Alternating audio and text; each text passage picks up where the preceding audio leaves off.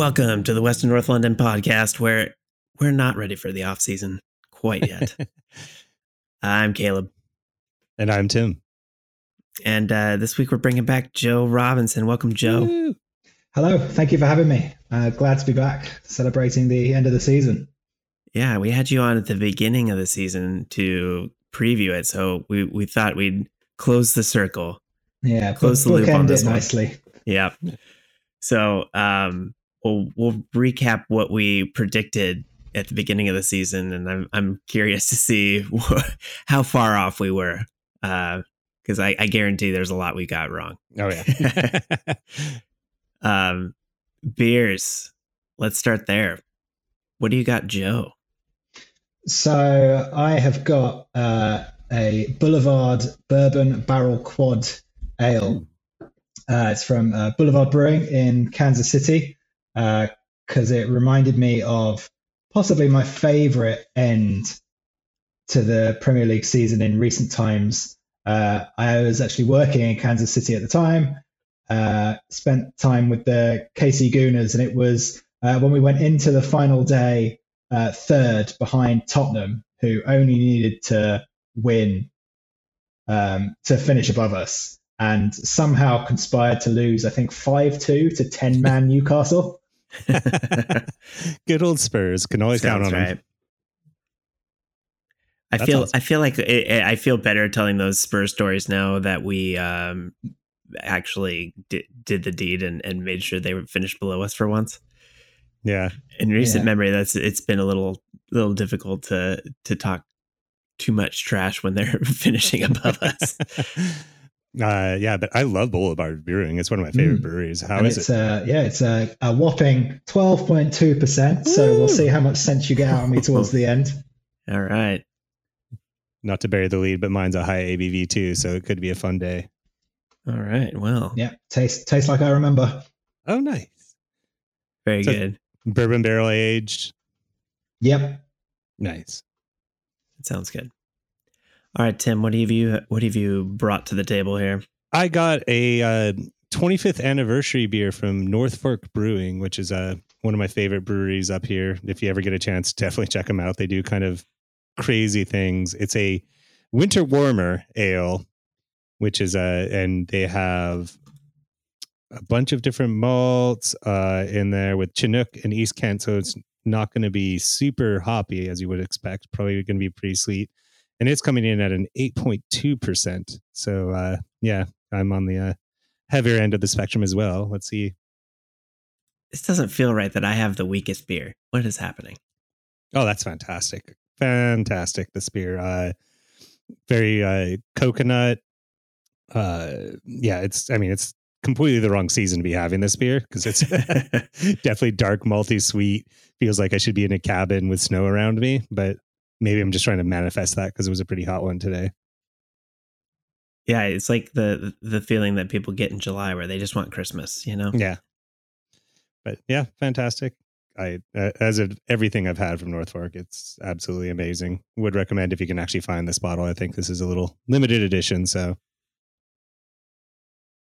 Well, people can go digging for it. They'll find it. Yeah. How about you, Caleb? So I went to a barbecue recently, and one of my favorite things in the world is when you bring beer and then you leave with more than you brought, and you kind of just have a hodgepodge of whatever other people left behind. But the host was like, take beer or else I have to drink it. So I ended up with a bunch of random beers, and I don't know why. Like, I've had randomly since I went to Bend, I keep ending up with Bend breweries, and This happened by accident. This is a Boneyard, and their RPM IPA, and this one I've had, and it's a solid one. I like Boneyard. I've had them on tap a few times, and I think this first time I've had it in a can. But yeah, totally solid IPA. But yeah, 6.5%. Guys, that seems weak. Lagging behind. I have to drink twice as fast. So that if I drink 6% twice as fast. That's like a 12% beer. So yeah, that's how the math works, right? Yeah, you're just gonna have to catch up. Okay. Well, I have my work cut out for me. Tim, what do you got for your Timbit? Well, seeing as we're kind of doing an end of the year review, and I think it's going to be a lot of seriousness and kind of that sort of actual talk. I wanted to know, what was your silliest, stupidest, craziest moment from the last season? What stuck out for you as like just something absurd that happened for Arsenal? Oh, I just like the look on both of your faces right now. It was classic. It's crazy that we don't have any like stupid red card incidents to point to. How is that possible? I know. Oh, we almost did. That moment against Leeds away, when we were winning 1-0, Leeds had already missed a penalty, and what's his name? I'm having a complete blank on his name. Bamford. Bamford pushed over Gabriel, who kind of slightly kicked out as he went down. And the assistant referee told the referee to give a red card and a penalty. So we did have a red card for about a minute until VAR overturned it, and it was absolutely mad. I remember going into it thinking, surely this is going to get overturned. Oh gosh, VAR. I would say it helps when you're winning. Like this season, definitely, I look at VAR like it's pretty much the same as usual. Like the calls were as bad as they were good. Kind of had lots of ups and downs, but I like that this season it didn't feel like it was such a drain on the team. Like it felt like we were able to play beyond it. So it was like we didn't get to blame VAR too much this season for our woes because we were playing so much better. Yeah, I mean, I think that actually is a case of when you are winning, you tend to not find things to blame as easy. And it's a lot easier to stomach kind of iffy calls or bad calls when you're still pulling it out. Yeah. And when you have calls like that go your way and kind of pull things out for you, it does seem like, well, for every bad VAR review, there are a couple that go your way. Yeah. How about you, Caleb? Do you have any craziness that sticks out for you this season? Gosh. Silliness. I'm stumped. It really is like, I feel like I'm usually thinking about the stuff that we just did absolutely wrong. And there were some pretty bad games here towards the end, but there wasn't a lot of like outright bonehead plays that jump out at me right now. I guess conceding to Bournemouth in, 12 seconds or something. Oh. Yeah, okay. If we had like a theme for this season, it was the early goals like that. I would say that could qualify on each one on its own. Like, there was just a lot of lapses of focus, really, to the point where it became a running theme, which is a bad sign when teams have figured you out and figured out a way to take advantage of something over and over again. It's pretty bad that you can't plug that hole. Weird that we don't have a ton of red cards, though. I'm still amazed by that. Yeah, and Xhaka played a lot of minutes. But I guess mine that I would say is that I discovered the off the pitch, the YouTube channel for Arsenal has a golf cart karaoke and segment, and it's actually amazing. They interview a player, they drive around on a golf cart, do stupid stuff, but the best part is hearing different players sing. Like Martinelli has a horrible singing voice, in case you didn't know. That doesn't shock me. I think I'll let him off. Yeah, I mean, he has other things going on, but that is like my the moments I've been really enjoying is seeing some of these off the pitch things and getting to know these players and how interesting they can be. Wouldn't it be hilarious if Martinelli ended up just like being a really like deep bass when he's a singer? No, that was not the case. Shocking everyone. Yes. Okay. Are we ready to discuss this season? Yeah. Are we going into predictions first or just an overview first? I kind of wanted to wrap up how we were feeling about this last season, because we didn't get to talk last week after the season ended with the nice cherry on top of the end of that awful run.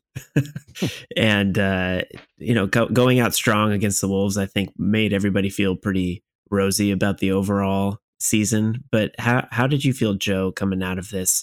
What overall, I think we had a really decent season, but did you feel that way coming out after the way things kind of ended? Yeah, I did. I think we were, as everyone always says, we're still ahead of schedule and scored more goals than we did in the Invincibles season. And actually, I think if the bad results had just been a bit more interspersed, we'd have said what an amazing season this was and Arsenal are back and all of that. It's only because we had such an amazing start and then it tailed off that it seems like it was a disappointing season. But I think, especially now we've had more time to reflect on it, nothing disappointing about that. We had a fantastic year. Yeah, I mean, my overall impression is I'm head over heels with this season. It's been one of the best ones for me to watch in so long. I've just really enjoyed it pretty much from start to finish. There was the one down point about, I think it was like 11 games before the season end where I actually convinced myself we were going to win. I had not let myself do that the whole season. And then there's just this little window. And then when we lost to City, I realized we weren't going to win the season, even though we had points on them. I knew kind of how it was going to go. And once I internalized that and let it go, I was just ecstatic with the season. I think there was great soccer. There were great moments. That Liverpool game came back. The all the comebacks that we had. The squad feeling is great, and it really does feel like a team on the upswing. Like sometimes you go into at the end of the season, you realize that like there's going to have to be major changes, but this season it just really feels like we've made progress, and it's fun to watch again. Yeah, going off of what you said, I was just thinking about the kind of the theme that we'd had in previous couple seasons was really just getting everybody to buy in, and then getting the right people into the team. And after a couple seasons of that slow rebuild and getting things turned over and in the right direction, it was nice to see a season where things really started to pay off. Like all of the ups and downs that we'd had in previous seasons, it was a slow and gradual progression. And I think to have it kind of spike this season and like Mikel had said, really like go out with a bang. It is time to start seeing the fruits of our labor, so to speak. So to have it go this direction this quickly and have it kind of pay off with these young players that are coming up and have really been working with Arteta's system for a while now. And it's nice to see them really buy in and get consistent results. Like there wasn't a lot of up and down with the lineups, with the consistency of the quality of the team. And it was nice to just have that steady level throughout the whole season and really feel like no matter what happened, everybody was kind of on the same path and in the same mindset that it was going to be, it was a really good step in the right direction. So I think it was just so much positivity this season compared to previous seasons. It's nice to have that same feeling going into the next season and have so much momentum going into Champions League now. I think one really big difference as part of the fan experience is if Arsenal went a goal down early, you only have to go back a season or two. And if we went down a goal early, that was it. It didn't matter if it was in the 70th minute or the first minute. If Arsenal went down, you're like, okay, we're not going to win. Whereas this season, anytime Arsenal went behind, just a blip, a hurdle, we'll get over it. Yeah. Like, some point in the next 85 minutes, we're going to score. And that belief was back. Mm-hmm. Definitely. It is marked. I mean, I tend, if you watch a game with me in real life, I tend to be a little bit of a fatalist, a little bit of a Debbie Downer when the game's actually going on. But this year, as you said, it was just like I felt we always had a goal in us, and I felt we always had a comeback, and we proved that several times to our our hearts' detriment at points. But yeah, I mean, the other interesting thing I found at the end of the season is the difference from outside versus inside looking at the season. Every Arsenal fan I've talked to and everyone that I've known has been very positive about the season, despite not winning, that it's felt good. But a lot of the other fans of other teams and other podcasts I listen to, they go like, oh, Arsenal fans must be so disappointed. It must feel like a failure. You were so close. And I wonder if it's just because, not being so involved with the club, you don't see how much we were struggling and how much of an improvement this is. They just see us bottling it, quote unquote, at the end of the season.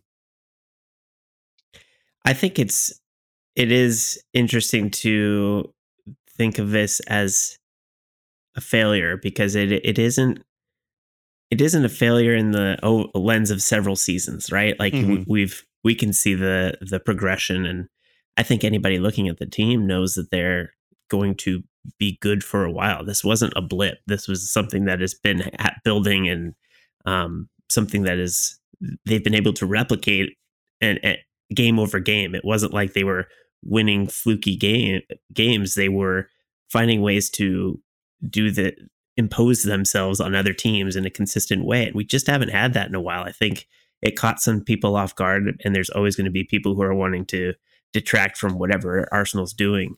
But I think to the trained eye, this is a team that's going to be dangerous for a while. And that's a good thing. I think we need more of competition in the Premier League, and having Arsenal back battling for Champions League on a regular basis is the best case scenario. I mean, we need this to be a regular thing, not just a one-off season.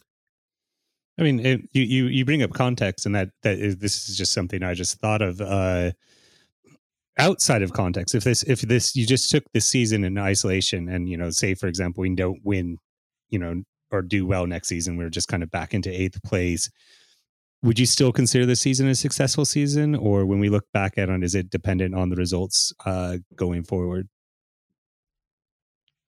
I think we have to look at the it is something that we have to keep doing. I can't feel like this season was, I mean, it is an amazing season. I think you have to give it credit for what it is, and not take away from that if we don't meet those levels next season. But it would be a big disappointment to me if we weren't able to at least continue to be in the Champions League and be in the fight for the Premier League. I think you have to anticipate that we're going to continue to go in that direction. And if they aren't able to do that after spending hopefully a lot of money in this offseason, that would be pretty surprising.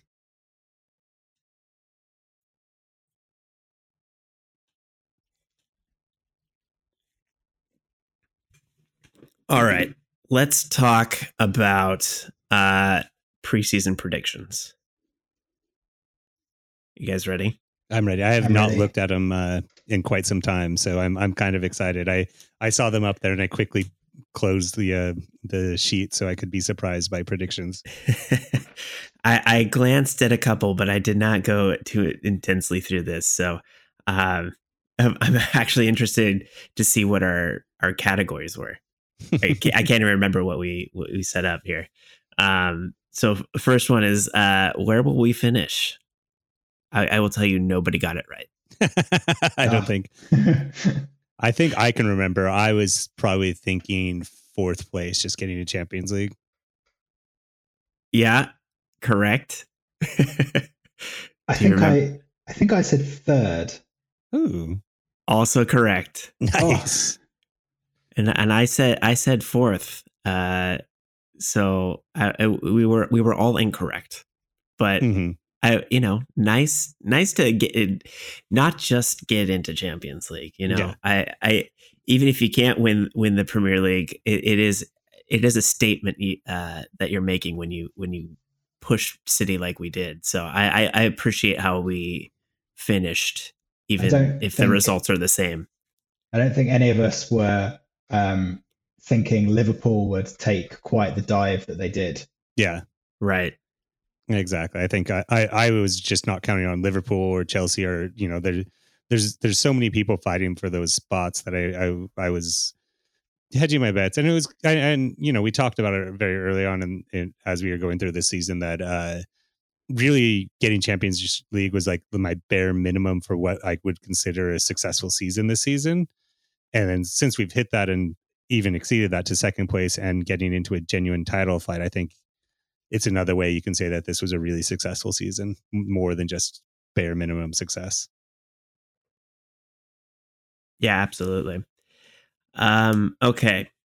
Next up, Europa League predictions. I have no idea what I said. Okay, right now I can't even tell you what round we went out at. Was it first round? First round knockouts? I feel like it was. Yeah, I feel like it was whatchamacallit, the Portuguese team. And so we made it through groups, and then I think it was just the first round of knockout, if I'm remembering correctly. Yeah, Sporting Lisbon, yeah, on penalties in the first knockout round. Well, I guess you could say it's the second knockout round, but we got a bye through the first knockout round.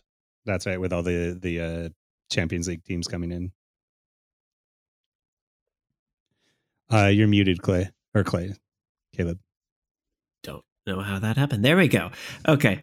I somehow blocked out the whole Europa League experience after that. And that was really that was when Saliba went down. That was right after those games. And then I feel like that was kind of when things started going in the wrong direction for Arsenal. So maybe that's why I have negative feelings towards that whole Europa League experience. Before we get too hard into it, what were our predictions, though? Okay, here we go. Tim, you said first knockout round. So not bad. One point to Tim. Yeah, there we go. Keep track of your own scores. I said the final, which I was very optimistic, apparently. Yeah. Joe, do you want to take a guess what you said? Quarterfinal? Semifinal. Oh, okay. So, yeah, congratulations, Tim. Sorry, Arsenal. Yeah, that was not ideal. Not the final that I predicted by any means. Well, I mean, I think one of the things is I actually watch a lot of Europa League. In some ways, I prefer it to Champions League. There's a lot more parity with the teams. There's a lot more open, and the quality is higher than I think people give it credit for. And I think it actually shows that when we did make that final under Unai Emery, it was a more of achievement than I think people at the time gave it credit. It's like, of course, English team, of course, is going to romp through, and Arsenal's going to do it. And so I think it's a knockout competition that is very difficult. And, we didn't have an English team make it through this year. And it was Roma and Sevilla that made it to the final, with Sevilla winning it.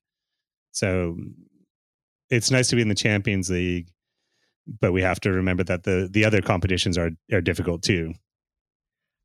Does the results from our Europa League experience make you nervous about our Champions League future at all? I don't think so. I think, as Tim was saying, I think the gap between Europa and Champions League has got smaller. I mean, with the exception of, Bayern Munich, Real Madrid, the really big teams. I think, certainly in the groups, I think there's a lot more parity than there used to be. Agreed. I think group stage, the difference between Europa League group stage and Champions League group stage isn't a huge gap. It's when you start getting to the latter rounds of the knockout, when you know, as you said, the Bayerns and the Barcelonas and those types of teams that the gap's going to be different. I mean, that being said, I am a little nervous about Champions League this season unless we can really reinforce, because you know that those are the games where you're really testing your depth, and that was, in my opinion, overall the biggest problem with this season was lack of depth. When we're talking about a rebuild, yes, it would have been nice to put a cup run together, be it in Europe or the FA Cup or the League Cup. Yeah, I think we're talking about a lot of depth and building that depth, and it is going to be difficult to play all the players and get all the minutes and be in every competition. I mean, I don't see Arsenal going for the treble anytime soon, but if you're looking at building up this team and building a team that can compete regularly for the Premier League as well as the Champions League at the same time, I feel like that's a scary prospect at this moment. Like, we're going to have to really, I think you got to put your eggs in the Premier League basket so that you can keep getting your ticket back into the Champions League, and just kind of see if you can progress further and further in the Champions League year over year as you develop the depth that you need to make consistent runs. But this first season in the Champions League, getting back there, I'm very anxious to see like if we're able to build the type of team that can withstand the rigors of both those competitions. I think obviously the quality of the Champions League will be a bit higher, but you play your games on Tuesdays and Wednesdays, which I think disrupts the pattern less than playing on Thursdays. Yes, for sure. Definitely. Yeah, that will be nice, and I think that there is something to the competition rising. I think Arsenal as a young team will step their game up. Like that's kind of something that I would expect from this group, is to see them really rise to the occasion. I don't see them going out in the group round by any means. Yeah, but fingers crossed. We'll see how that shakes out for us. It would depend on the draw. Like, and the Champions League changes their rules so often, I forget like what all the different rules are. Does Arsenal get seeded based on their position as an English team, or is it individual team seeded? So, like, is it? I think it's team coefficiency based. The country coefficiency is how many spots you get, but I think individually the teams are ranked just on the teams. So there was a little bonus from Juventus getting their points deduction. I think that meant Arsenal crept into pot 2 instead of pot 3. I was just going to ask that. Okay, so explain to me why pot 2 is better. Well, pot 2. So you have when you draw, the top seeded teams are all in pot 1, and then pot 2 comes out and you get drawn in there. So it means that you are less likely to play. So when you're in pot 3, you're going to be playing against a bunch of teams that are in pot 1 and 2, if that makes sense, because the best teams are going to be in pot 1 and 2. Yeah, if you're in pot 3, you are theoretically the third best team in the group of 4. Gotcha. And Arsenal have gone from being the best team in pot 3 to being the worst team in pot 2, according to the coefficient. I see. Okay. So it just ups our odds of getting a more favorable group. Yeah, it avoids us getting maybe like, you know, a Bayern and a, gosh, I don't know who's in pot 2 right now. Just throw PSG in there. Yeah, PSG, something. Yeah. I think PSG is in pot 1 as well. But yeah, it sounds like we're in a better position to get further in hopefully get out of the group stage. But I'm hoping we at least put a decent run in. I would hate to stumble in our first trip back to the Champions League. I mean, and it is nice to have European football beforehand, so it's not going from out in the cold to Champions League direct. Our players are used to playing in Europe, used to playing multiple games in a week, the travel, all that. So the Europa League, I think, is a good preparation for getting into the Champions League. Yeah. a player like Saka, who really cut his teeth in that tournament. I mean, he's got a lot of that experience under his belt at a young age, which is really nice to have that to lean on. So it, like you said, it isn't that big of a shock. Hopefully the level is something this team is ready for when the season starts. Let's get to the next preseason prediction here. Will we make more signings? Now, this one, I don't remember what signings we had made at this point. So I don't know if any of us were right.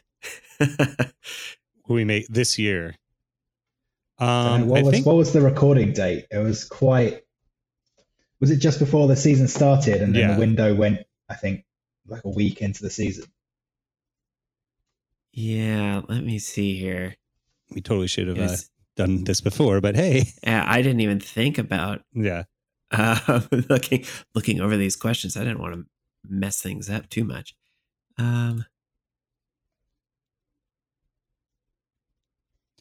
Yikes. Well, okay, well, that will take a while to find, apparently. But we don't know. Because I presumably, when did we bring in Gabriel and Zinchenko? Because that was before the season started. It was, yeah, they were. We mentioned them in some of the other questions, so they had been signed. So I think we recorded just after the Crystal Palace game. Oh, okay. Or no, sorry, just before the 5th of August. Our predictions came out. So I think the answer to that question, I have no idea what I said, but the answer is that there wasn't really any major signings the rest of this year. I don't remember any deadline day signings that were off the wall. And then, you can even throw in mid-season signings. We got Trossard and we got Jorginho and Kivior, which are good signings, but I don't think anything. Well, I guess Trossard maybe would be something that we could talk about. Yeah, let's see. Yeah, Trossard, Jorginho. Yeah. Yeah, so we did do some business in January, but I can't think of anybody else that came. Was Vieira? Kivior.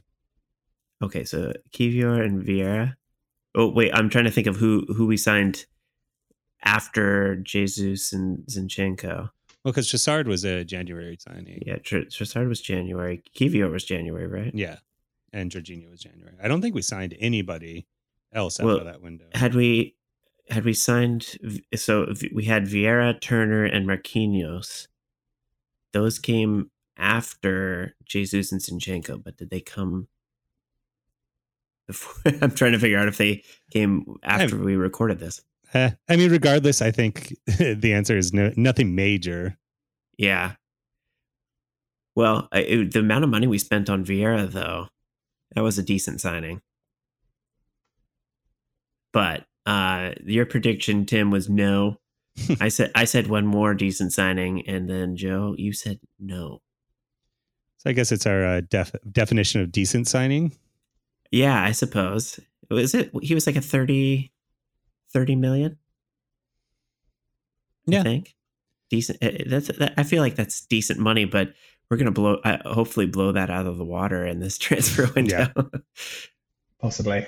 Yeah, I mean, if the Rice rumors are true, yeah, that's gonna. Well, he probably added another 10 million to the price today. Oh, that was such a great game today. So I saw the result, but what was his involvement? Did he have anything spectacular?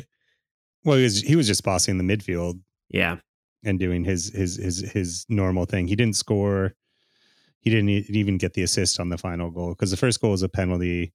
Second goal was a beautiful pass from guy starts with an F. Keita? It wasn't Keita.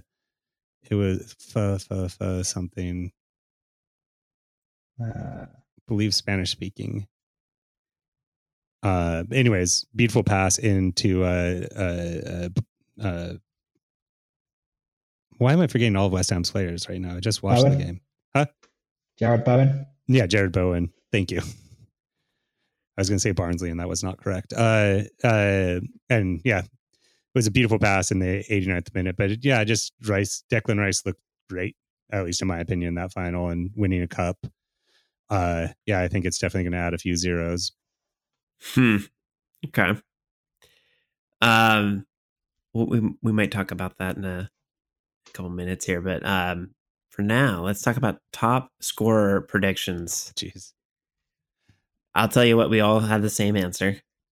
Anybody want to guess what we all guess? Gabriel Jesus. Yes, correct. So that proved to be incorrect. Mm-hmm. But I don't know that we could. I mean, he still had a decent amount of goals for having an injury for a few months. I mean, to be out as long as he did and then still put up 11 goals. Yeah, pretty good. And I also think that it was that thing where he started off the season on fire, and then I really do think teams started to key in on him, which did open up other players to score, which isn't a bad thing. No, and he found, even when he came back, he found ways to get involved and was scoring, got back to scoring once he got back from injury. So, putting up 11 goals, still not the best on the team. He's got 3 players in front of him. Not Saka, but we've got Martinelli and Odegaard tied at 15. Oof.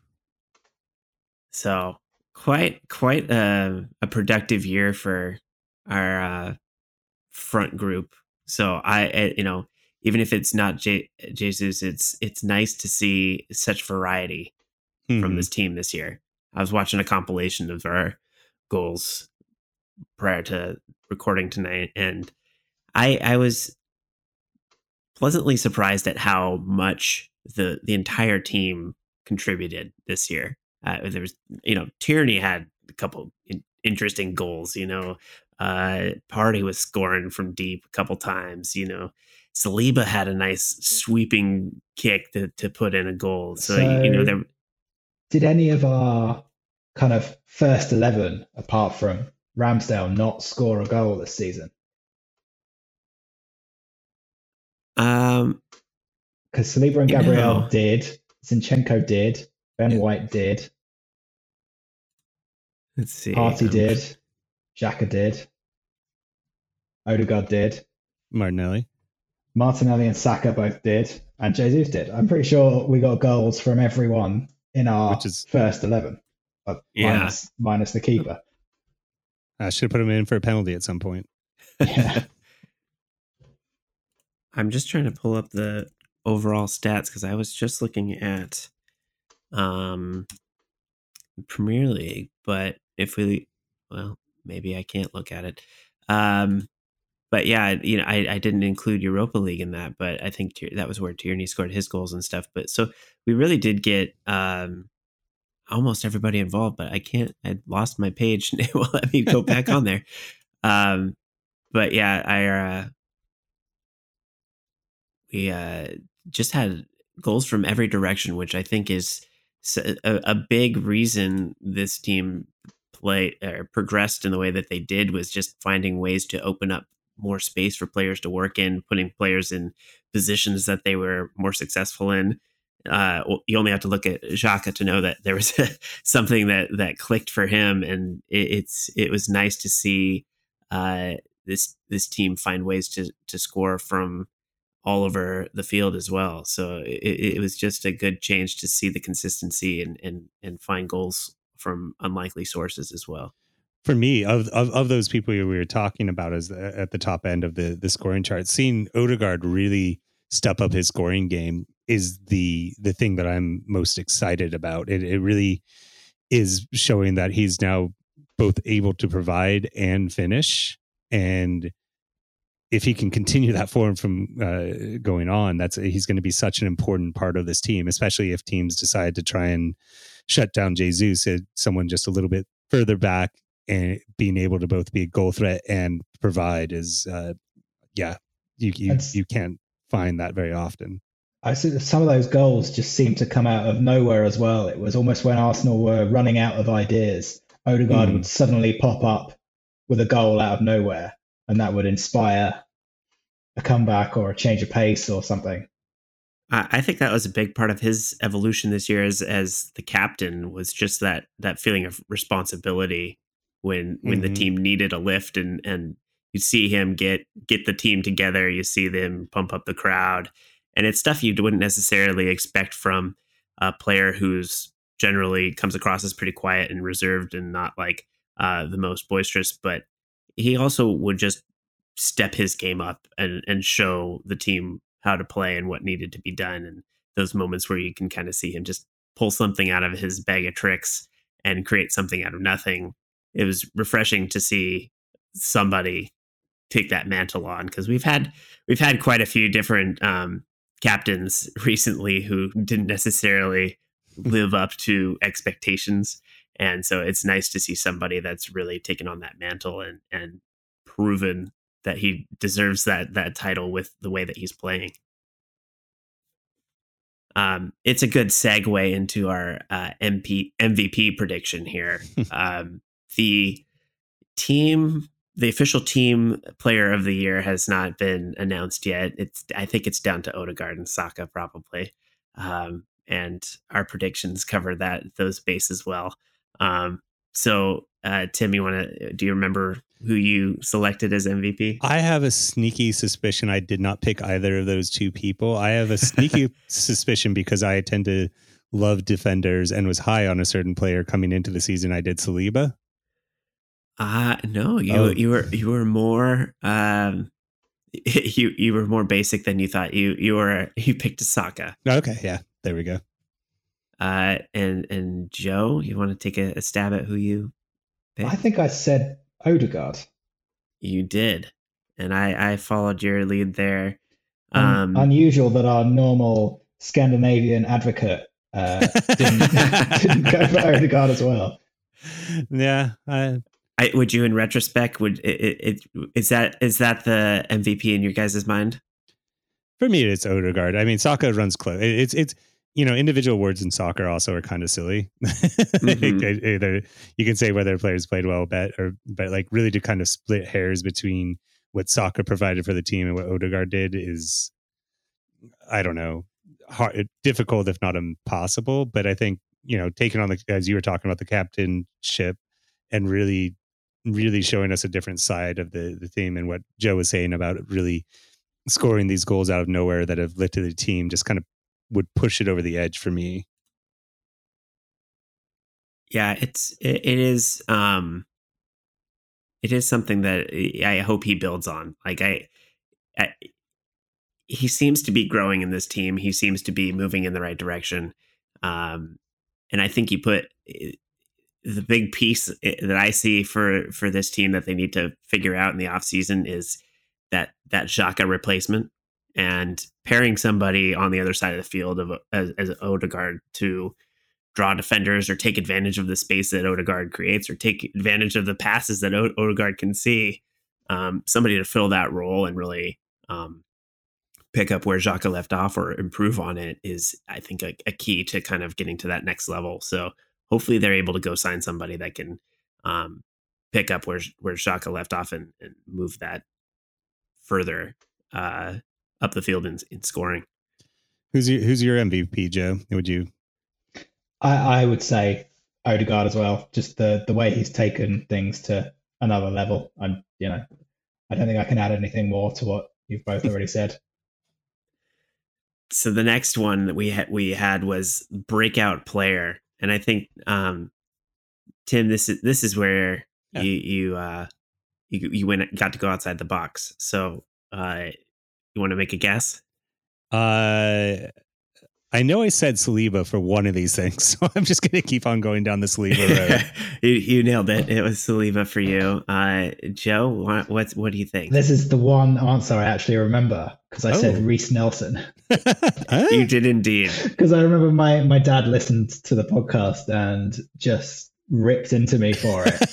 And he had that. He scored a couple of goals against Nottingham Forest, and I was like, oh, told you it could happen. And then he got injured. Yeah. And then, obviously he had that amazing moment against Bournemouth, but I'm not sure you could call him the breakout star. that Bournemouth, the goal was Oh. one of my favorite moments of the season, though. So I give him that to really put a highlight in a really good season to pop out like that on my mind. I think is pretty amazing. Most exciting player, Reiss Nelson? Okay, so quick side note. It sounds like he may take a contract extension of maybe 4 years. How does that make you feel inside? In some ways, I'm still not sure about Reiss Nelson. I want him to do well. If he is our only backup as striker, it makes me nervous. It protects our investment. 4 years means that we can sell him after next year for a decent amount of money still, if he's still at a semi-decent level. I mean, it depends on the wage structure and all that fun jazz. But we saw he has potential. He's made some of our best moments, but that's kind of been his whole MO, I think, throughout his Arsenal career, is flashes without consistency. I think so long as he understands what his role in the team is, and that's, to come on in the last 20, 25 minutes and either help to see the game out or to just try and make something happen. Because I just don't see him displacing Martinelli or Saka. Mm-hmm. I think there's definitely minutes there for him. We need somebody who can, like, he's not Nelson's gonna come on and not really produce. I mean, we just know that we don't see goals from the bench too often from him. So at least we can hope that I don't know, Reiss Nelson can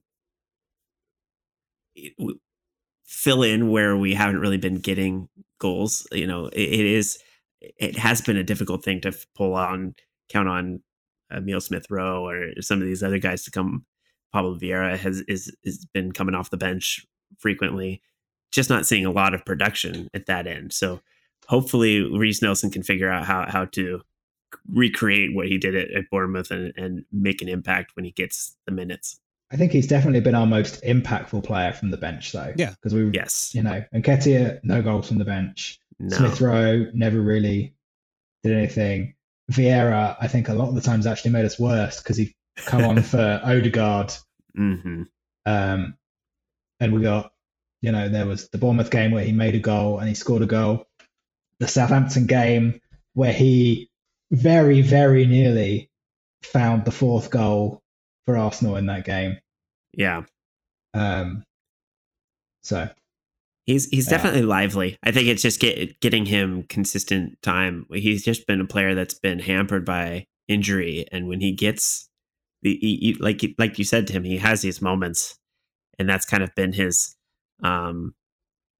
It's built his reputation, but he kind of has to show up and actually be consistent when he gets the opportunity. So now that he's hopefully injury free for a while, he can build on some of the goodwill he's built up to earn himself a contract extension. But when you're rebuilding this team or continuing to build this team in the depth, he's not a bad player to have, considering you could go out and spend a bunch of money on somebody who could be a crapshoot. I mean, at least you know what you have in Nelson, and he's come up through the system and is it generally liked if they're offering a contract extension. I think we'll see him a lot in preseason, considering Martinelli's injury, and maybe that will then extend into the first few games of the season as well.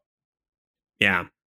It's like with the Nketiah thing, how he's not a very productive guy off the bench. I think you kind of bank on Nelson kind of being the insurance if Nketiah is not going to be showing up when he gets the opportunities. All right. Most surprising thing to happen. Wait. Hold on. We didn't hear your prediction for breakout player, nor did we discuss who was the breakout player. Oh, you're right. I'm skipping ahead. Yeah. Okay. I guess Zinchenko. Oh. So breakout player should be blank. Who is the guy? I'd say it's an interesting choice to have an established Premier League winner as the breakout player. Yeah. Well, breakout player for Arsenal. Because I could see an argument like in some ways for Zinchenko, because I do think he was better than expected in my mind, at least when we were talking about the two players that we got from City. Most people were focused on Jesus, and it was kind of Zinchenko was an afterthought. And for me, he was much more meaningful to the team than Gabriel. So I can see that. Can you also say that Xhaka, best breakout player? Redemption. Best arc. Yeah. Who's your breakout player, Joe? I think I'd have to say Saliba. He absolutely revolutionized that defense, and I think you formed an amazing partnership with Gabriel, and you really saw how much we missed him late on. Suddenly, without him, Partey's game went to pieces, and it just seemed like we were making a lot more mistakes and panicking a lot more at the back, and that was kind of spreading into the midfield a bit as well. I'll take that so I can have 2 check marks on my predictions right now. Yeah, I agree with that, Saliba. I would not have predicted his breakout player. I think it implies that we are surprised with how they performed. But the real surprise for me is just how reliant we ended up being on what he brought to the team. I don't think I expected the way we played to be so impacted by the way he plays. Yeah, and you can make a really good argument for, our turn in form, as minor or major as it was, being related to when he became injured and did not come back. And 100%. That's when we started losing some of those games that we shouldn't have been losing, and things like that. Yeah, because as Joe said, it had that ripple effect to Partey, and that an effect going forward. We weren't creating, we weren't controlling. The things that we had built our season on were more difficult to create. So, yeah, I'd say most important player. I don't know if that's most valuable player, but most important player to the way our season ended up, and it was Saliba for sure. Okay. We did that properly. I can move on to most surprising thing to happen this season. I remember what Tim said. I remember what I said too. Yeah, and who'd have thought? So yeah, Tim, you what did you say? I said Arsenal would win the league. And let's see. Okay, so we've got win the league. Joe said win at Anfield.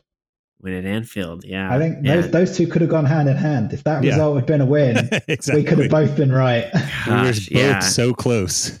So close. This was the season for both of those things to almost happen. And then I had a clean sweep of Spurs. Oh, you got point for you. Yeah, look at you. You got your first point. Who'd have thought? I'm glad to get that one. That one makes me feel extra happy. Yeah. And, talking about Spurs and their season, and it's been, you try and be objective when we're talking about soccer and everything, but it's hard to be objective about Spurs. But I do see Spurs as a foil to us, as in they tried to build the wrong way. And they had that period where they could have won the league and they could have won the Champions League. And instead of being smart, patient, building from within, which is what we're doing in our project, they hire Mourinho, they hire Conte, they spend a bunch of money unwisely, become way too reliant on 2 players. And you can see they're kind of reaping that short-termism right now. Yeah. So, okay. They are hiring a new coach as we speak. It sounds like from Celtic. Yeah, I'm sorry, I cannot pronounce his name. Poglioglu. Yeah, sorry for our Greek fans out there. Yeah, he sounds. That's a tough one. I could probably do it better if I had it in front of me. Yeah, I read an interesting article in The Guardian about him, and he has had an interesting career trajectory. And the parallel that the article was making was one with Arsene Wenger, which he had a middling career, coached really well in the A-League, and then went to the J-League and really did well in the J-League. I forget the team he played. I think it was Osaka, but don't quote me on that. And coached the Australian national team to some of their biggest success on the continent there in the Asian Cup win. He does seem like they're course correcting. That it's a smart choice with a build. It's whether the fans will give him the chance to build. I saw a few Celtic games. I did watch the recent cup final against Caledonian Thistle, and they look like a well-oiled machine. So I think it's a smarter management choice than they have in the last two choices. I'd never really liked Mourinho or Conte there. So again, I could see Spurs not being as dire this year as they were last year. I think he's going to get fired. I think he's good. I think there's so much pent up demand for a trophy that there's very little patience. I think they're going to have a tough time keeping the crowd at bay if they're not rebuilding properly. I think they have to have something to show for it. Their stadium seems quite toxic at the moment. I think if the first 5 games don't go well, then the tide is against him.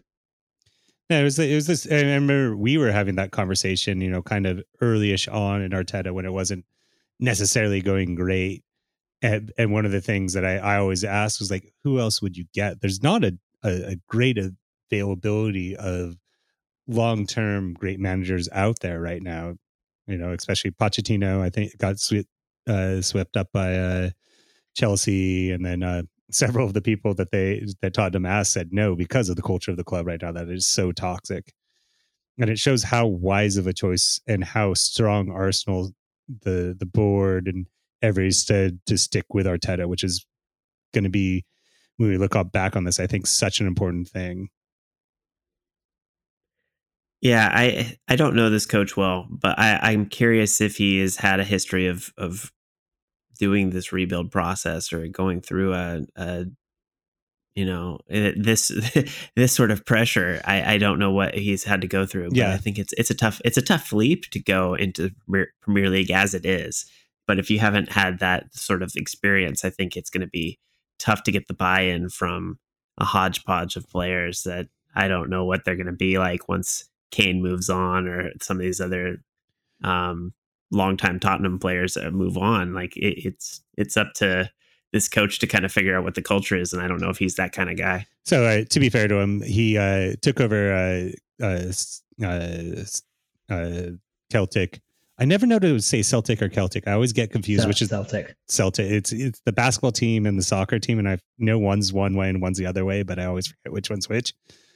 So with Celtic, he took over right when Rangers had won the Scottish Premiership, and it was a big deal that Celtic was not winning the Premiership, and he lost his first 5 games in charge, and the fans started to turn on him, but he apparently has a very good rapport with fans and stuck with him, and now he's kind of become a club legend at Celtic. So he does have that experience, so it'll be interesting to see. There is a fair leap though between the Scottish League and the Premier League. You look at the last Scottish League winning manager who came to the Premier League, Steven Gerrard. Couldn't make it work at Aston Villa. Yep. That is true. Brendan Rodgers has had a good run with Celtic as well, and it's a different story sometimes when you make that leap. All right, what do we got? I think this is our last category here. This is such a dumb category now. Oh my gosh. Okay. Dumbest red card. What do we say? I want to. Okay. If you want to make a guess, I don't know if you. I'm pretty sure I said Xhaka. You actually said a Jesus high boot. Oh, sweet. Not a bad guess. Yeah. Okay. Joe, what do you think you said? I think I said a defender, but I can't remember. This is Ramsdale with a deliberate handball. Yeah, I remember, yeah. And I had Tomiyasu with a slow foul. Okay. So no points for any of us. Nobody gets any of that. Thankfully. So Tim, I think you win. I think your 2 points was the winner. Well, you guys got one for Odegaard. I think it depends. Yeah. Did you take a point for Arsenal not making any more summer signings? I don't think I did, because I think what was there any? No. Oh, so it was 3 points then. Okay, so if you have 3, then I have 2. Yeah. Yeah. There you go. You're the official oracle. Yes. God, now You next know year all. when we do this prediction thing, I'm gonna get them all wrong. So, so speaking of predictions, I did want to look ahead a little bit, but not to next season. Just wanted to talk about the offseason a little bit. You know, we've got. I was reminded today that Arsenal are playing in the MLS All-Star game. Totally forgot about that. That's happening. But the transfer window is upon us here. And so I'm sure everybody's itching for some news, something to happen. But I wanted to ask, we know nothing, obviously, but speak first for yourself. Okay, I know nothing. What do you think we try to do in this offseason as far as filling needs? Joe, what do you see as our big needs that we need to fill up this season? I think we have 2 glaring needs, and that is a holding midfielder and whatever position Xhaka plays midfielder. Yeah. And I had this kind of weird hunch that we were going to sign Bellingham. Huh. Oh man, that would have been quite the statement. Yeah, you know, young English team, like with plenty of English players in it, but it looks like he's going to Madrid for about 100 million or so, which I think we could have afforded if we'd, you know, maybe not gone for one of Caicedo or Rice or something like that. But yeah. I don't know. It was kind of in my head that was going to be a move that Arsenal were going to make. Yeah, I can't even imagine. Yeah. Oh, that would have been. It was a friend of the show, Jordan. He was predicting that. Why am I blanking on his name? Oh, Holland was going to come to Arsenal last off season, just because of the connection with Odegaard and Arsenal making a statement. But I mean, getting back to the original question, I think I'm not necessarily going to focus, because I think Joe said exactly our biggest needs. But I really hope we get quality depth in this team, because in my mind, really, the season hinged on the fact that we had a couple key injuries, and the depth behind those key injuries were not up to par. You know, you look at center back, that the Saliba's replacement is definitely, love the guy, but not up to par. You look at a striker when Jesus went down. You know, Reece Nelson had some good times, but we need to bump it up. And I love El Neni is another player I love as a player, and I think is a good stopgap occasionally, but is not up to the level that we need if we're seriously going to be title contenders, which I think is going to be our goal next year. I think it was a slight issue of strategy this year, because the strategy seemed to be on, instead of going really deep with quality, it was have a few players that can play in multiple positions. Mm-hmm. And I think just the fact that Saliba and Tomiyasu happened to get injured in exactly the same game, and they were essentially cover for each other, meant that the 2 injuries seemed way worse than they would have been. Yeah. if a more like individual depth strategy had been in place. But I think we'll transition more to that now we have Champions League that can help bring players in. Well, I'm hopeful that they don't just put all their eggs in the rice basket. Sounds weird, but there is some areas that I like. I feel like I said, that Xhaka role is an interesting one, because there's talk that Rice could push forward and maybe do some of that and still be a really good defensive player higher up the field if he can create turnovers in that area and make runs into the box and maybe open up a different part of his game. But if not, that I think if you're spending a ton of money on him to fill in the that defensive midfield role that we've kind of been relying exclusively on Partey to fill. You have to save something for, if you're going to go after Caicedo, you got to save some money if you're going to fill that Xhaka role. So it is interesting to hear these 100 million numbers being thrown around, and I'm really curious what Arsenal is actually willing to spend and what they can get back for some of these players that are surplus at this point. Because if we're tossing 100 million on one player, I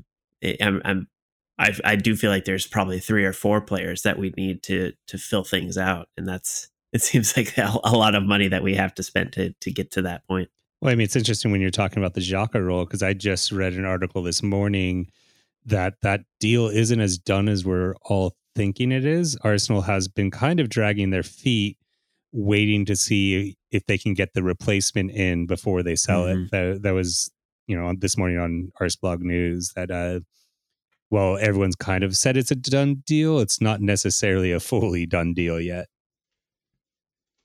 Yeah, transfer window isn't even open yet. Yeah. Right. One of the rumors I liked that, I found interesting, I will say, is the Gundogan rumor. And what do you guys feel about hearing us connected to that sort of signing, where it is maybe replacing some of the experience and kind of that good winning mentality that we tried to bring over with Jesus and Zinchenko? I mean, anytime we're trying to recruit from Man City, we're hoping that they can bring some of the magic with them. But would you guys welcome another former Man City player to the ranks? I get nervous about that. All right, I think I like Gundogan. I think he would be a good signing in a lot of ways. My 2 reservations are, first, I would still be surprised if City lets him go. He is an integral part of that City team. He does do a job and scores important goals and is an important part of that team. He has been key to their big finish to the season. Mm-hmm. So I'd be a little surprised if they actually let him go, especially to a title rival. I think that would be interesting strategy on their end, unless they know something we don't. The other side of it is I get a little bit nervous just because when we tried to do that with buying a bunch of old Chelsea players because of the connections, and that turned out horrible. I wouldn't want us to be Man City B squad. I get nervous about being over reliant on just signing players for Man City because Man City's good. Yeah, I have my reservations as well, but I do think he's a quality player, and if they were able to make a pass at that, if they were able to get a player of that quality for a reasonable fee, I think that's a great sort of depth piece that can really raise the level of the team. But I wouldn't put too much money into that sort of signing. That would be my concern, is that they would have to do a little bit more to lure him away. And I doubt there'd be much sell-on potential with him. Right. Yeah. It'd be last big contract. Is he 30, 32, 33? It seems about right. I actually don't know the number off the top of my head, but it seems about right. And, one of the things I think about with the Rice situation. Well, Caleb looks up his age. Is the idea that we might be doing the same thing we kind of did with Mudryk, which is we're kind of bait and switch and driving up the price while we have someone else in mind. Because, I know Bayern's looking at him. I think my Chelsea friend was saying that Chelsea's looking at him. I think he's a very hot property right now. So it might get to the point where his price is overvalued.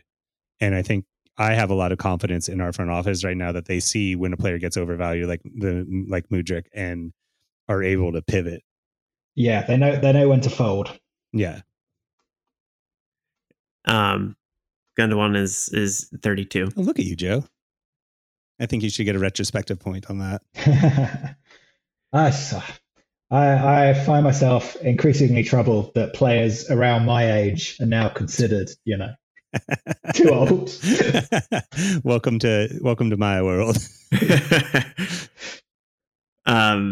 Yeah. So I don't see Arsenal splashing major cash on a player 32. Who else were we just talking about right before that? It's coming to me. Declan Rice. Yes. Caicedo. Bellingham. All of them. No. Yeah. Just thinking about the Rice deal. Actually, the idea that Arsenal's done a lot of work to kind of get him to make some commitments before the actual window opened. I don't know how much truth there is to that. Of course, there's pre-work that's always done with talking to players and making sure that they're amenable to your conditions for contract and kind of softly starting that process early is pretty normal. But I'm curious with how much work Arsenal has done, if that makes any difference once the money starts flying between these other teams. Even if he does want to go to Arsenal, I don't know how much that plays a role. It's the kind of the tapping up that was such a big deal in the early 2000s is now just commonplace. Yeah, no one cares about that anymore. Yeah, I mean, but I do think that it doesn't, like, all these pre-agreements and until the player holds a scarf up in the stadium, none of this actually matters. A player can change their mind at any point, and it would be, we've seen it before where, a little bit more money will turn a player's head. There's very little sentimentality these days in players. They're just going to generally go with the better contract, especially if they're going to a team who also has Champions League and the other things we can offer. I do think Arsenal do carry a bit of extra weight at the moment, though. It's a young squad and it's exciting, playing amazing football. If you're not overly concerned about money, you wouldn't go to Chelsea at the moment. You wouldn't go to Tottenham. I mean, Man United, they run a bit hot and a bit cold. Arsenal's an attractive place to be at the moment. Yeah, I mean, I could, but I do think that, like, Bayern is a true place that I think any player would go, and we're seeing a good trend of English players going over to Germany and enjoying success. I think Bayern's going to be a very interesting team next year. So they may have a little bit of that same team in crisis mode, even though they just won the league, which just baffles the mind. But like PSG, constantly in crisis, always winning the league. I guess expectations is where it comes from. They are. There's always those teams. They just seem to stumble their way forward. Stumble their way to success. I love it. It's like Schrodinger's cat with PSG. Somehow they're losing and infighting to some tiny French village team. Yeah, but also they're 12 points clear all the time. It's that magnified. It's in Germany the nickname for Bayern Munich is FC Hollywood because there's always great drama to be had watching them. So we should talk about the other side of the coin here. Not the transfer window goes both ways. So what do you think Tim, do you have any predictions as to any surprise players that will go out? I mean, we know pretty much that Xhaka will go somewhere. I'm imagining. I don't know if the deal is necessarily done with was it Leverkusen, but the smoke is there, so I'm imagining he's going to go somewhere. Do you think somebody else will follow? I mean, that is surprising. So I mean, it's always interesting because surprising is, I guess, a subjective term. I'm really seeing that Smith Rowe might be a player that Arsenal is willing to let go for the right price. I have a feeling a gut I've seen. I don't know anything, as you mentioned before, but he's a player that has a decent value and has not necessarily played up to his potential with Arsenal. I know there's injuries and getting back, and we have, I think, a lot of depth pieces or players in front of him at this moment in his position. And I know it pains a lot of Arsenal fans to talk about this, but I don't think it would be a horrible idea either to, if we can get real money for him, to let him go. I'd be surprised. Yes, but I think you're in the right area as far as the type of player that we could maybe get swayed by a good money offer, but I don't know. He's also like, you can bank on him as decent depth without having to spend money. So I don't know. You will say Arsenal came out and said, Smith Rowe is not for sale. He's very much in the plans and all that. Is that a kind of bargaining chip just to get an extra 10 million on the price, or is that the truth? Hard to know in the market. I always see that when they come out and say something like that, of like, hey, he's for sale, you're just gonna have to plump up some money. It's like reminding people that he exists in the press and creating those things. I think it's always a savvy move, because you don't have to say that at all. If he's not for sale, he's not for sale. If a player is truly not for sale, you don't even have to say that. You just, like, when they come knock. Is it the equivalent of the board has total faith in the manager? Exactly. Right. He's gone the next day. Yeah, I think he could be somebody that they're putting in the shop window, maybe in a sneaky way. What about you, Joe? Do you have any surprise outgoings or eyebrow-raising outgoings? I'm not convinced there's going to be any surprises. I think we've all kind of resigned ourselves to the fact that Tierney might be going. Sorry, my cat is flicking the blind, so I don't know if you can hear that. We've been on camera. We've been seeing a lot of your cat come through, which has been lovely. And I think one of Nketiah or Balogun will go. Yeah. But I don't think either of those are surprises. I think potentially a surprise could be Partey. Yeah. Because we don't really have any cover, so...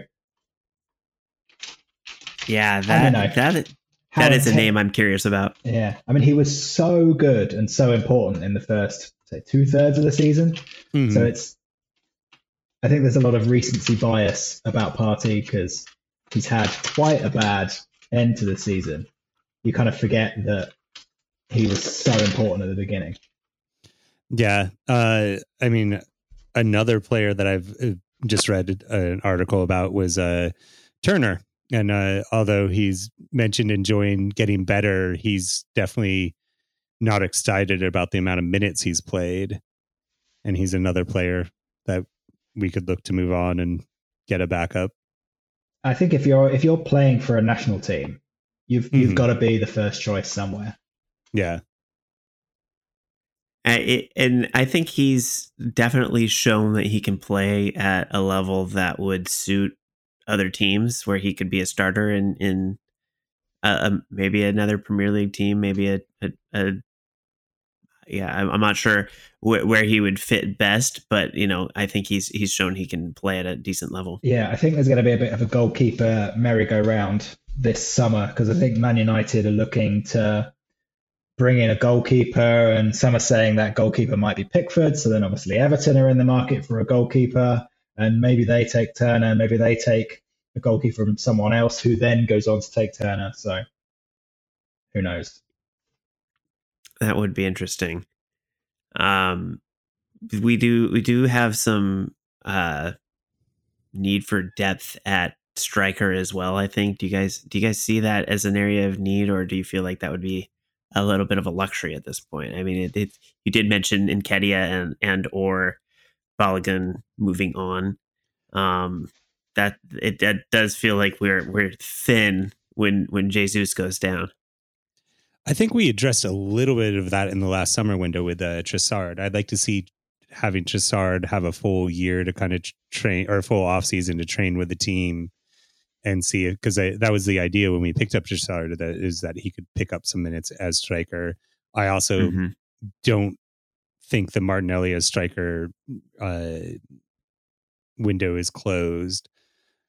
Yeah, I would love a new striker. I think I've been banging a drum on that for a minute, but I think there are very larger concerns like the midfield that Joe was talking about, maybe even some defensive positions that need a little bit more cover before we. I guess I think what I would say is I would like a world-class striker or nothing at that point, you know? I do think like some sort of plan B type player. Yeah, the plan B striker gets banded around a lot. Like, basically, can we get Olivier Giroud but 15 years younger?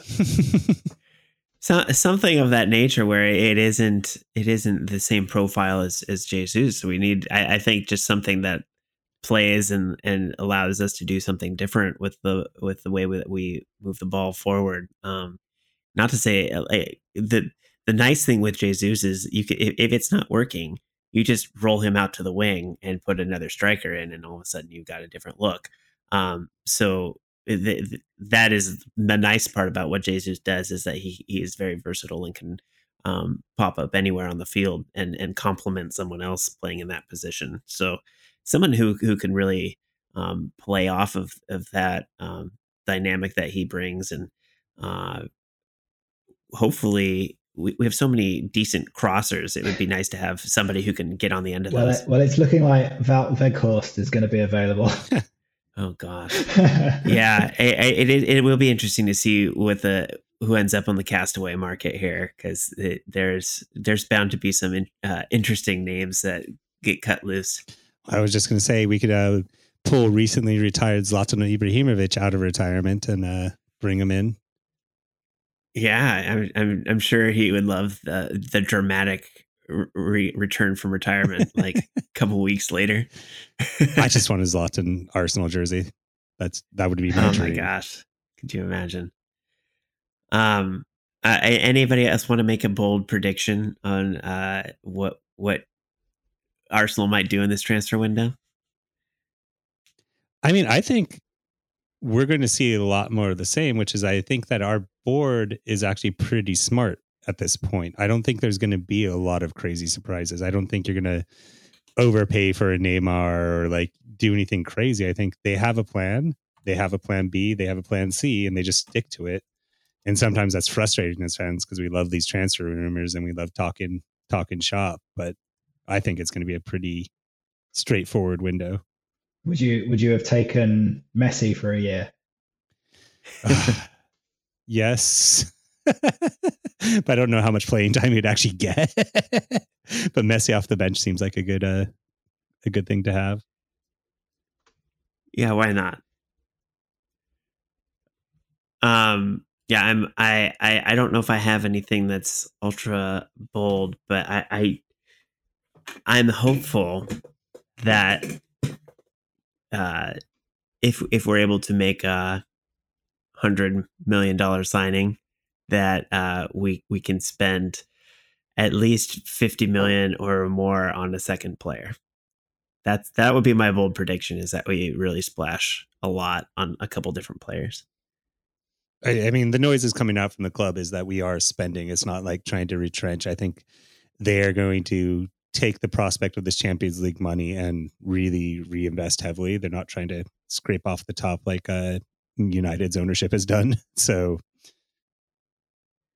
yeah, I think with the amount of players that could be outgoing, there's definitely going to be a bit of money to throw around. So I'm hopeful that we see a couple maybe high level signings that are we're going to get linked with a lot of interesting names for sure. Yeah, I'm definitely ready for a roller coaster of a transfer window. Not as bad as Newcastle. I think Newcastle is going to have a lot of rumors swirling around them, so it'll be but it'll still be interesting for us. It's bizarre now to see all these players getting. We had the China league pulling players in our recent past, and now it seems like this Saudi Arabian league is the be all end all where everybody's going.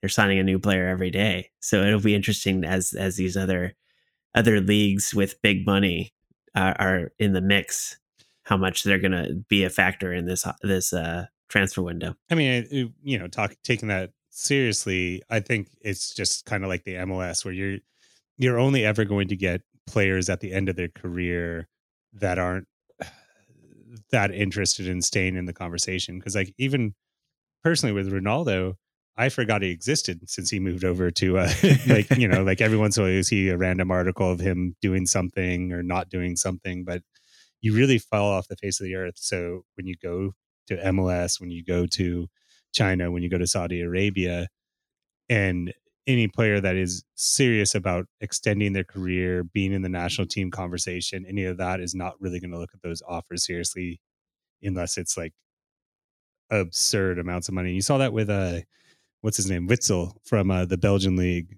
who's on Dortmund now.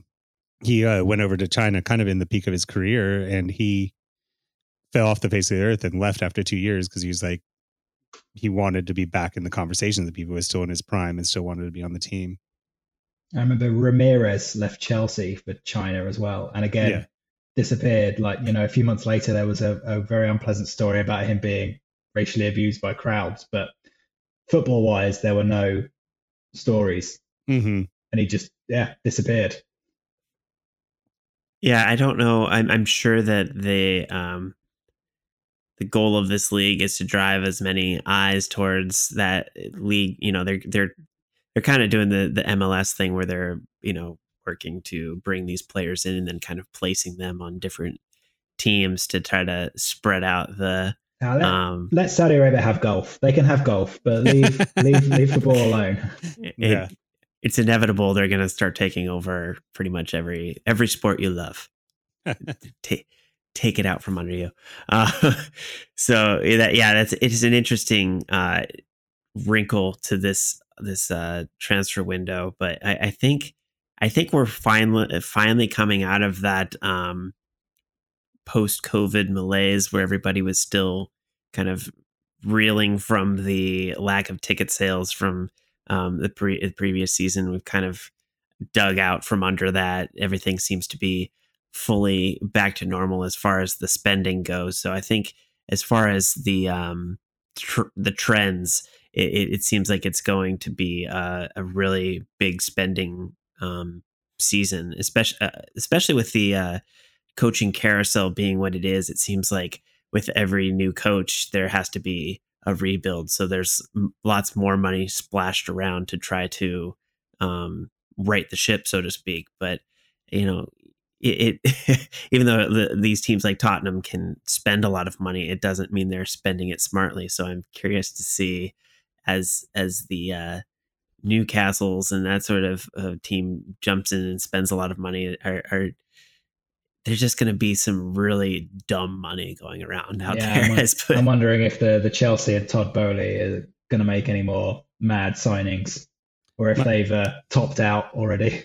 My buddy, who's a Chelsea fan, has been talking to me about the rumors going that way, and it seems like they're, at least on the rumor side of things, it's seeming like they're spending a lot of money this window as well.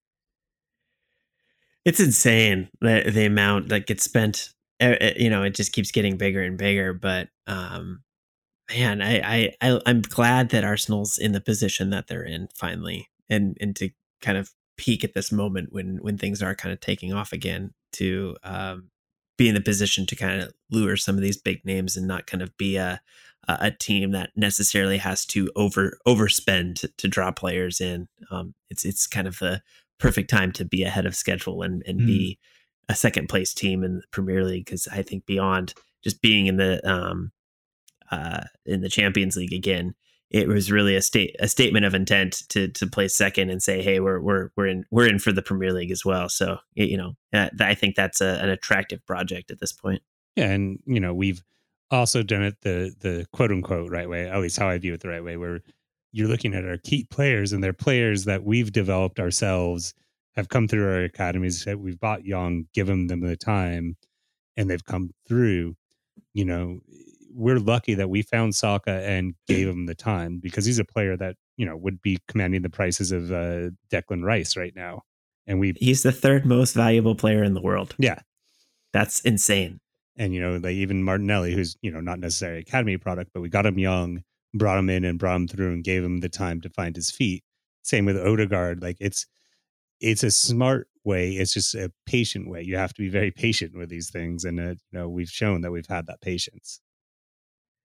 I'll make another not so bold prediction in that Edu will definitely go digging in Brazil again to try to find another Martinelli. Yeah. So I would imagine another Marquinhos like signing from the depths of the Brazil league. Then I think he's got his finger on the pulse there. So it wouldn't surprise me if he hits it again. Okay. I had to bring it up because of Joe's kit here. It reminded me that we have new kits this season, and one of them is an homage to the one that Joe is wearing. A very slick kit, by the way, Joe. I saw it right when you came on. This is an audio medium. This is the green kit from. Oh, I'm gonna get the year wrong. No, I don't even know what year it's from. Isn't it like the JVC? The JVC is. I think it's 82, something like that. I was just looking it up because of the new kits coming out on. Yeah, I don't know if they haven't announced that one officially, but I'm pretty sure it's the blue and green. 1982. Yeah. Look at me. I remember something sometimes.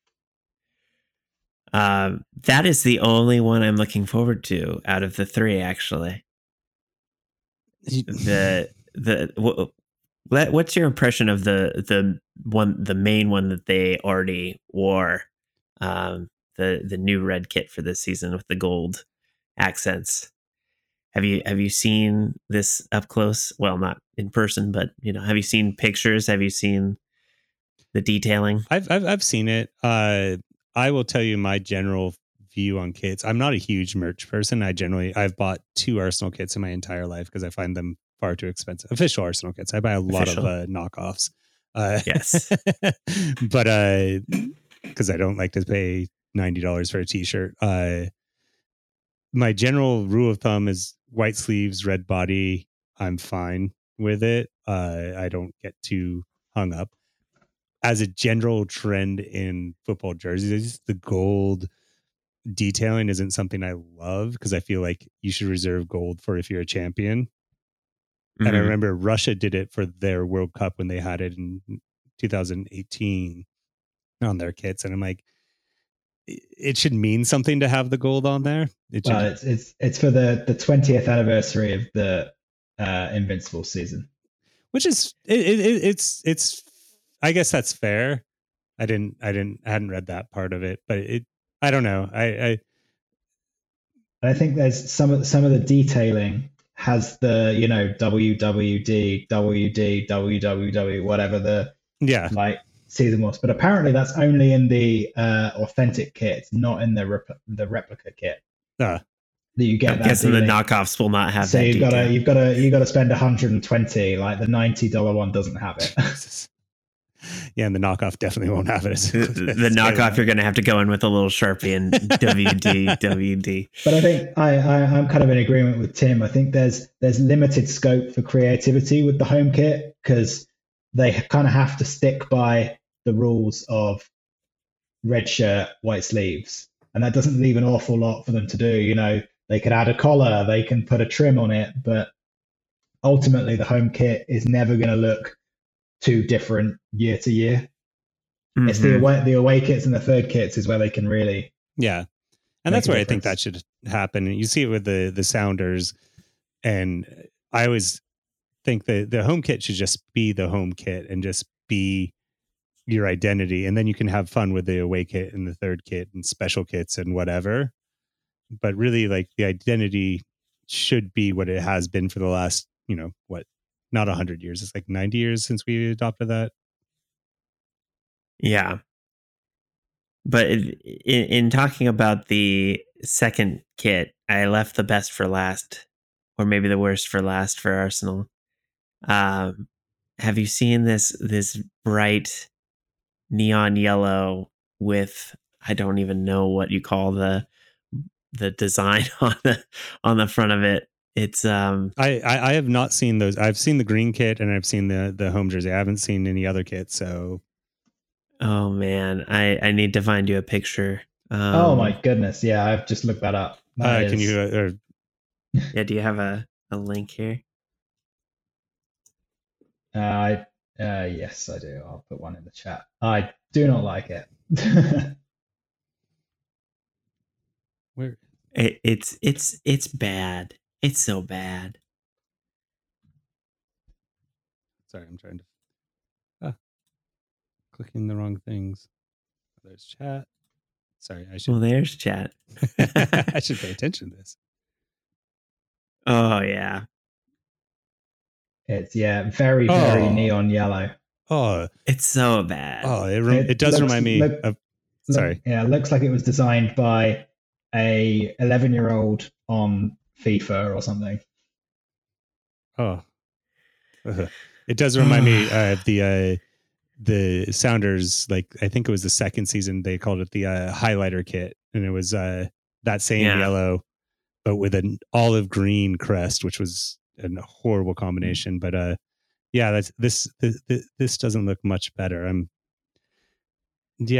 I mean, those are colors I wouldn't wear in general, so I don't think I'm like the black one was so good this year. Like an all-timer. I'm kicking myself for not buying one, but it looks like the only saving grace in this batch is that third kit. I haven't seen the official release of that yet, but I think that would be the one I would get. I just have to wonder, who are they doing their market testing with? Right? Well, I mean, I think highlighter green, the highlighter yellow, that's what people want.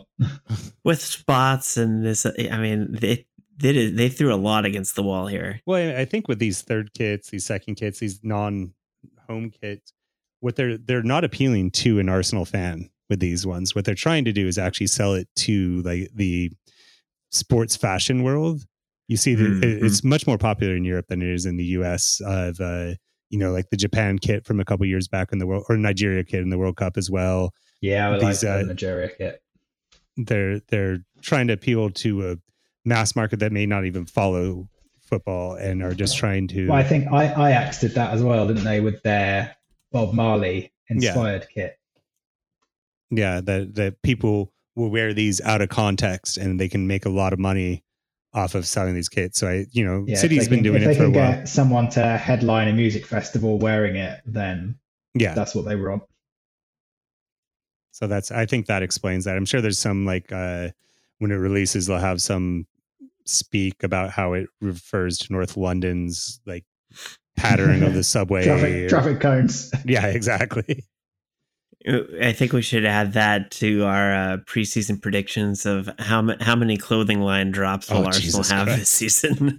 They got me once. They did get me with the black kit. I got the fancy black jacket because I'm like gold cannon black jacket. Yeah, classy. Yeah, I'm dying for a new Arsenal jacket, so I'm hopeful something good comes out. I'm still rocking the blue and gold one from the Puma range in about 2014 or something.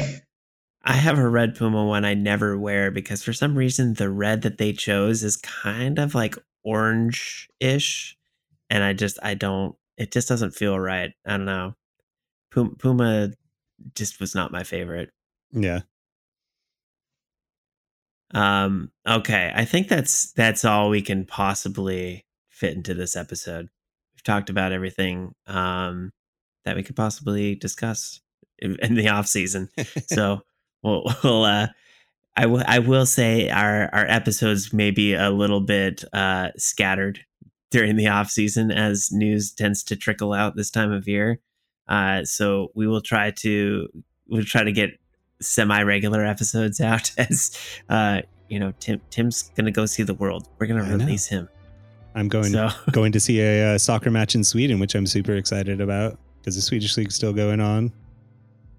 Oh, interesting. So how long does that season run? What's there? It's roughly the same season as MLS, so they're about 13 games in right now. Okay. All right. Yep. My team's doing. That'll be fun. Yeah, my team's doing horribly, but I'll go see a match with them. Oh, yeah. You do it. You do it no matter what. Mm-hmm. That'll be fun, but yeah, we may be waiting for a bit of news to build up before we record again. So expect us to be unexpected here. But I gotta say thanks to Joe. We always appreciate you coming on and rounding out the crew here, and we'll get you back for preseason predictions again in just a few short weeks. Looking forward to it. Thanks for having me. Thank you guys for listening. We appreciate you. Review and subscribe if you haven't done so already, and hit us up on Twitter at W of N London. Email us at westofnorthlondon@gmail.com. Hit us up on Discord. Come join us by clicking the link in the show notes. And if you haven't done so already, go check out Bobcat. Their website is bobc.at. And you can find all their information there. And that is it for us this week. So, as always, see you at the next gun show. Distracting Tim with cats.